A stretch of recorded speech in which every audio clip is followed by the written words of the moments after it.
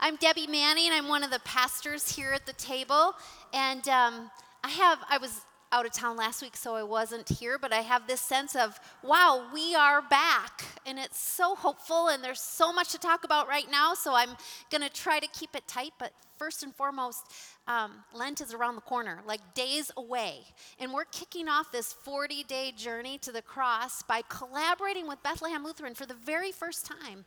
We're partnering with them with a service that they do, and a few of us will be a part of that. A few of our kids will be a part of it. It's very family friendly. It's at 5:45 this Wednesday, March 2nd.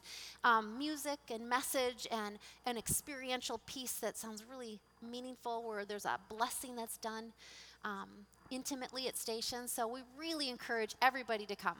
It just sounds like a wonderful way for us to kick off the Lenten season. Hey, the other thing, and Lynn Giovanelli, a shout out to you for bringing to my attention Kate Bowler's Lenten series, or Lenten book, A Good Enough Lent. So we're going to encourage everyone here, go out to Amazon, go to wherever you go, get Kate Bowler's Lenten devotional book, A Good Enough Lent. And we are going to be talking about that on Wednesday nights starting March 9th. Via Facebook Live. We're going to encourage people to gather as groups or individuals, whatever you're comfortable with. And Matt and I will be meeting and talking about different aspects of that book and hopefully having some good conversations with you guys out there as well. So we're really excited about that. There's a lot.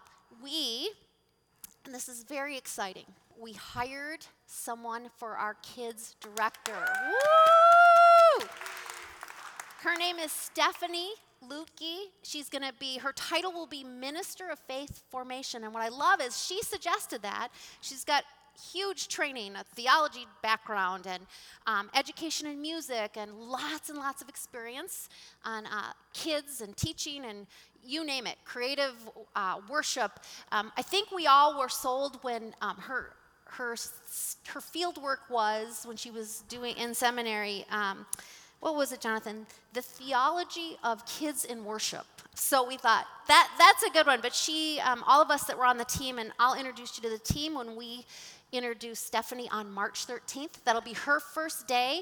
She's going to spend the first few weeks just kind of hanging out, getting to know parents and kids, observing, and she comes with just an incredible experience of creating more than curriculum, but creating and empowering kids to know and love Jesus. So we're really excited to have Stephanie with us. That was such a big, huge answer to prayer.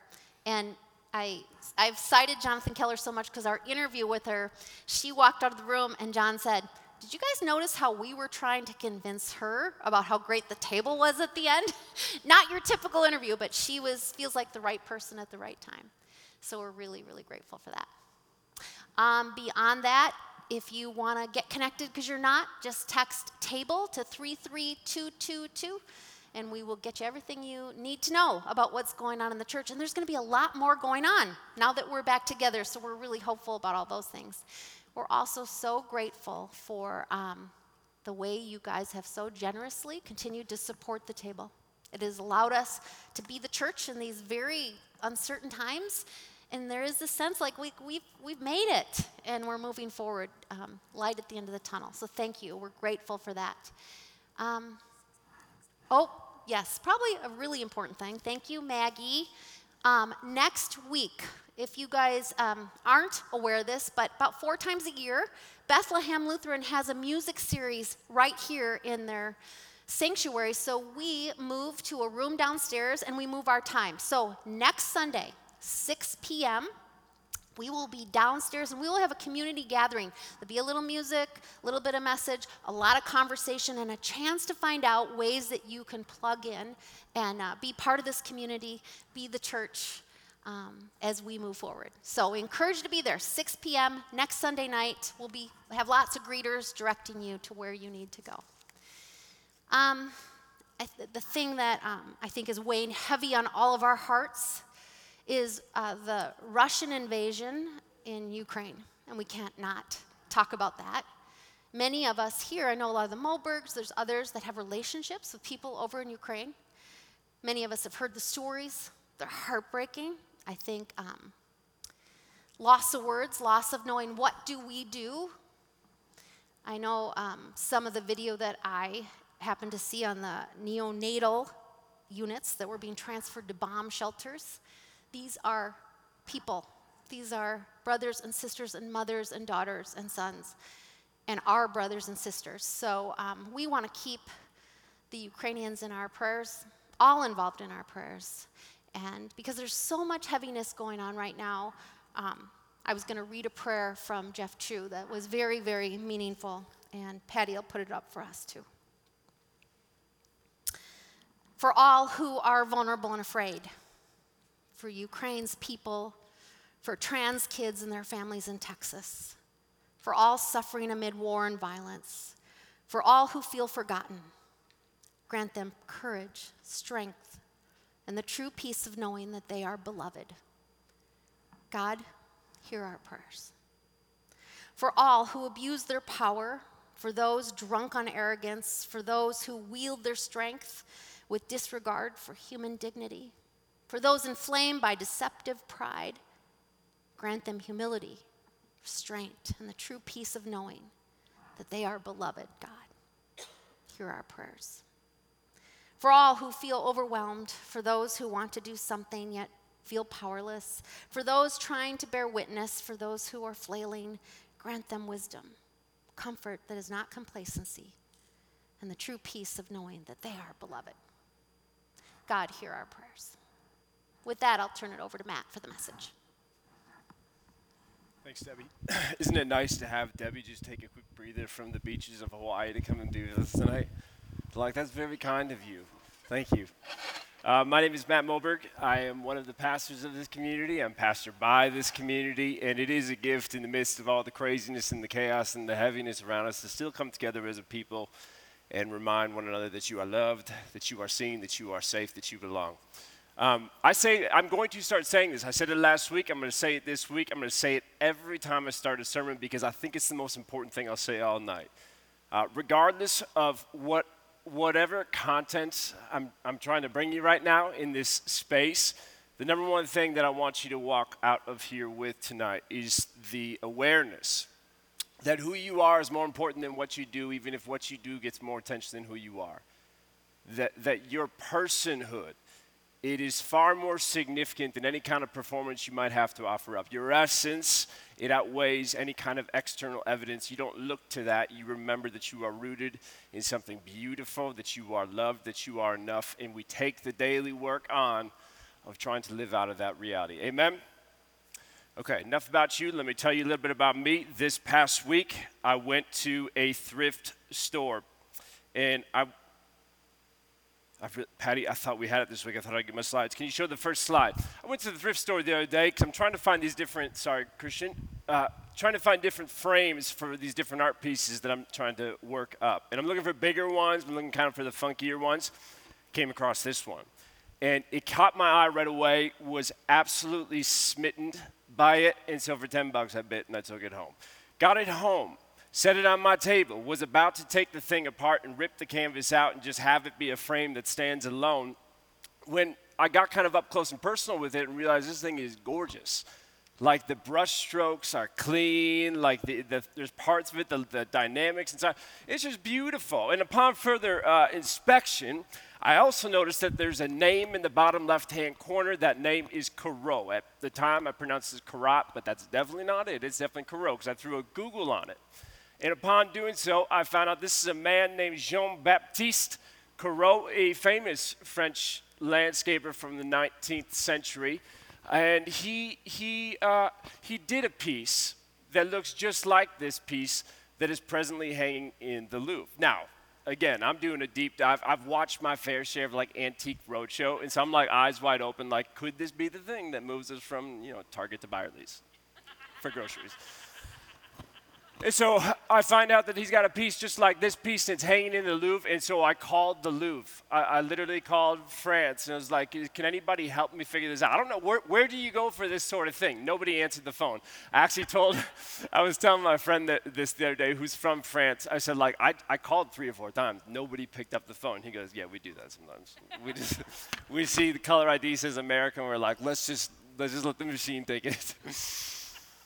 So I ended up then kind of letting go of trying to reach out to the Louvre, got a hold of an agency in New York City who apparently like specializes in Corot works, and they were like, why are you bothering us at first? I sent them the photos, and then they responded with this email that they wrote to me. Patty, can you show the email? They said to me, Dear Mr. Mobert, thank you for writing. The style and the feel of the paintings, they are indeed reminiscent or evocative of Corot, but it would take either some research or some analytical work to determine with certainty if it is indeed his work. To which I replied and said, sort of like when you say it would take a little bit more research, what kind of price tag are we talking about? Roughly $1,800 to get you a yes or a no on this painting. Give or take a few. That's what it would go into. And so that non-answer is still kind of where I'm at. It's just this realizing that trying to figure out if this painting in particular is actually authentic, that is both an exhausting and expensive thing. But do you know what is even harder? What's even harder than trying to figure out if this painting is authentic is trying to be a person who's authentic. You see that sermonic bridge? Tim Anderson, take notes right there. It's not as easy as it looks to connect the dots like that.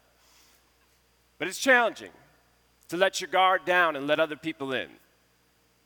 To do everything that we said at the beginning of this sermon space when we said who you are is more important than what you do, and we nodded our heads in agreement, but really, when we get back in the office tomorrow, we're going to get right back on that stage and start performing because it's hard.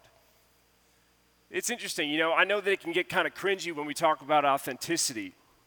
But I always think it's important that we couch it inside the reality that our conversations on authenticity are happening inside of the age of artificiality, where we edit and augment all of the ways that we manifest in the public for others to see. We rarely let people get a real glimpse at who we are. We give very manicured and edited, filtered versions of ourselves. Case in point, local TV man Steve Patterson. I don't know if you guys follow him on Instagram. Make sure you do that. That's the second most important thing you need to do after tonight. Steve put out this thing in response to the whole no filter movement, and it absolutely made me wet my pants last night. Hey guys, I know that there's been a movement recently to stop using filters and sort of embrace the true beauty of you and the beauty inside. And I just wanted to say, have you seen this one though? Because like what it's doing to my eyes have never looked this good, and I know that from my own life, right? But that I think don't use them is probably the right thing to say. So don't. But my eyes are extremely hot, and I'm attracted to me, and this is confusing. Oh my gosh, it's so good, and it's so funny, and it's so true. That not necessarily the eyepiece, but the idea of but if we can opt for a filter, if we can reach for something that's going to provide some kind of cosmetic or whatever kind of upgrade, why wouldn't we do so? Because you're being two and you were meant to be one. Jesus on the Sermon on the Mount, he is talking to the multitudes of people, and he said, you want to know who's really blessed? Blessed are the pure of heart. The language in Greek there, that means the undiluted ones, those who are one and not two. Those who are consistent on and off the stage. You know who Jesus goes after the most? The hypocrites. The people who are taking other people's lines and performing them for everybody else because they were supposed to be humans, but they instead chose to be hypocrites. I think about these things, and I know it's redundant. I know we have this conversation, but I think it's the truest thing. I think it's the ever-present work. I don't know how many different words we need to spill on it, but I just think we go back to it again and again because we keep falling away from where we're supposed to be, and we keep reaching for things that we don't actually need. I'm not going to call out Tim Anderson twice in one service, but I will actually, because Tim is doing this work right now with his blog and his website, Tim, where you are asking questions about God that most people are asking but didn't know they could ask out loud. He's asking for us to be more honest, more sober in our assessments of where we're at in our faith. That is what it's like to do the hard, expensive, sometimes painful work of pushing for a more authentic experience of the divine. And it's only going to happen through the medium of your humanity. This is getting confusing, so let's go to the scripture. There's this interesting story where the lectionary leads us tonight. It's in Exodus 34. Let me provide you with the cliff notes of sorts. Moses has freed the people from Egypt. They have split the Red Sea. They are making their way through the woods. They get to Mount Sinai where he's going to receive the commandments from God. So he goes up on Mount Sinai, and he has his tag time, his time alone with God. That's what we called it when we were kids, tag time. He had his tag time on the top of Mount Sinai, and when he is coming back down, unbeknownst to him, his face is like high beams coming out of the pore. Like pores, it is like glowing. It's bright. And that's alarming for those who are at the bottom of the hill. They had never seen a face lit up like a Christmas tree before, so they're pretty shook. And so Moses' brother Aaron comes up to him and says, hey, listen, man. You're making everybody uncomfortable. Would you just do me a favor and put a blanket over your face so we can dim down the lights a little bit? And Moses is like, yeah, let me say a few words, then I'll get a blanket on my face.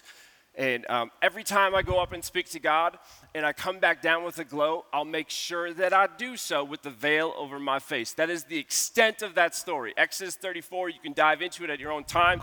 What's interesting, though, is that we don't hear much about that story through the rest of the scriptures. This weird moment. This like departure from reality as we know it, where this guy has the high beams coming out of his face, and he covers it with a blanket for the sake of maintaining approachability with the people, being able to maintain this accessibility from the people that he's led out into the woods. We don't hear much more about that story until thousands of years after it, when Paul, the artist formerly known as Saul, he is writing to the church in Corinth. And he is talking to them about how we are a people now who have such a hope in Christ that relieves us from putting all of our hopes in ourselves. And he says this as he cites that story. Therefore, since we have such a hope, we are very bold. We are not like Moses, who put a veil over his face to prevent the Israelites from seeing the end of what was passing away. Did you catch that, church? Because in Exodus, all we are privy to, all we have been provided with is an understanding of the story that says Moses put this veil over his face, both to maintain connectivity to the people and approachability with the people and accessibility with the people, but probably like also credibility. And inspiring a little confidence inside of the people. And if you actually think about that moment that Moses was in, it makes sense. Because if you are leading a people out of bondage, a place where they have been chained up in prison for 400 plus years, and all of a sudden you're walking them through the woods against the greatest empire of that time, people are going to want to know, like, is God still in this thing? Is God still like leading this, or was this like a sporadic? Did we get kind of impulsive? Because we're not eating like we did in Egypt. We at least knew what tomorrow was going to bring in Egypt.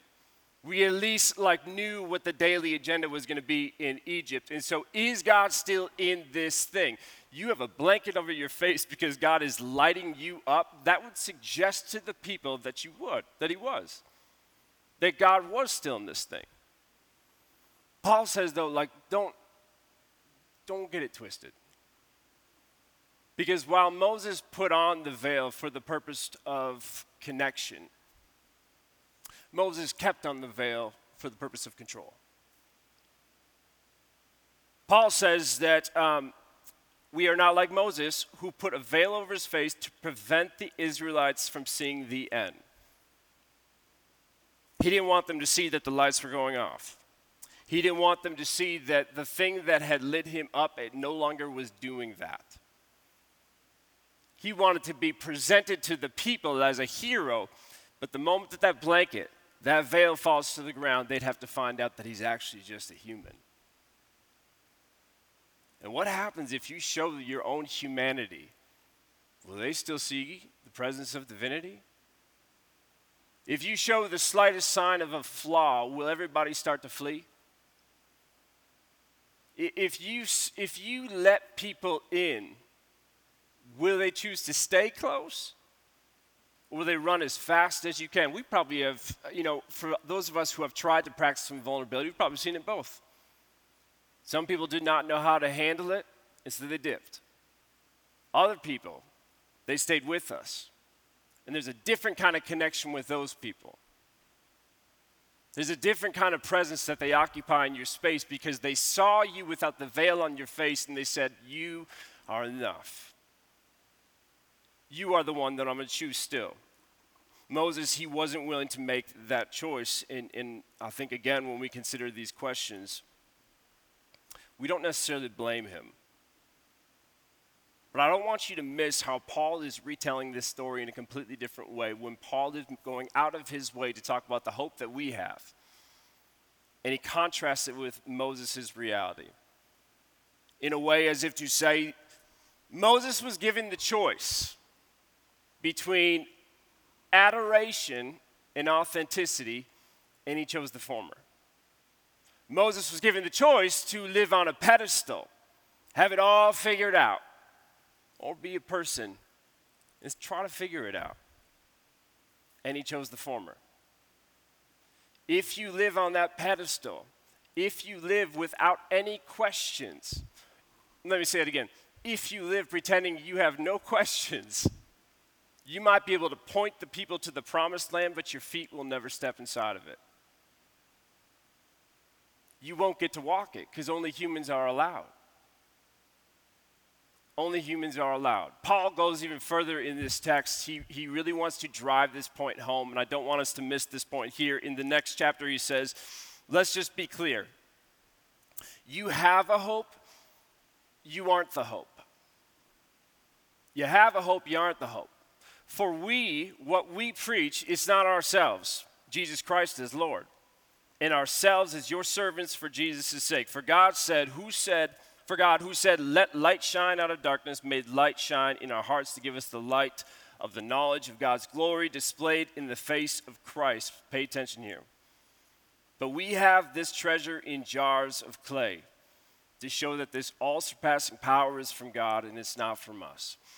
Paul is saying here that we are these earthen vessels, these fragile, old, dusty jars of clay, these IKEA pieces of furniture. But we carry within us something that you can't put a price on. We are a people who are very basic, but we are connected to something that is boundless. We are people who are ordinary, but we have a source that is extraordinary. I'm just a pot. I'm not actually the power. Which means then, when Paul says in the chapter before that we have this hope in a power that relieves us from trying to be the power, that's why we can act bold.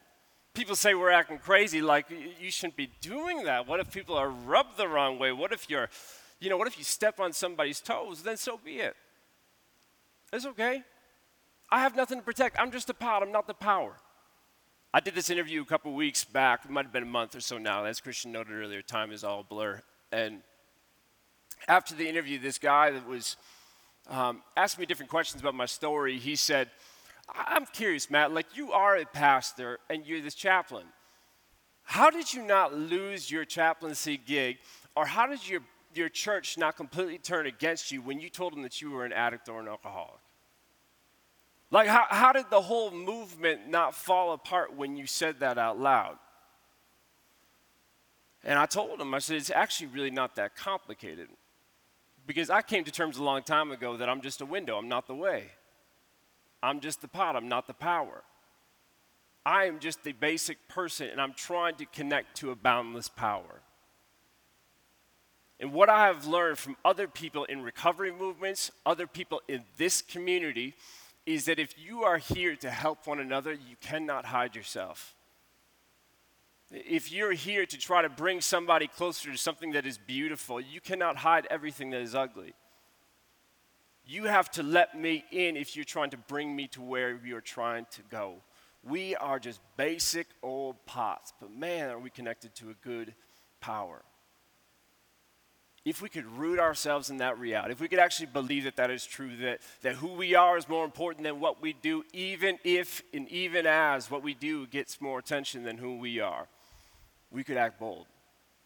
We would not need blankets on our faces. We could be with God and be with people and look the exact same. Will you pray with me? Jesus, I'm grateful for these words from Paul in the letter to the Corinthian people. I'm grateful for that reminder, Lord, that if we insist that there are no deaths in us, God, then we are withholding resurrections in others. God, spare us from that sick cycle where We end up projecting expectations on our lives as if we were the power, and we don't really get to experience the freedom that comes with accepting that we're the pot.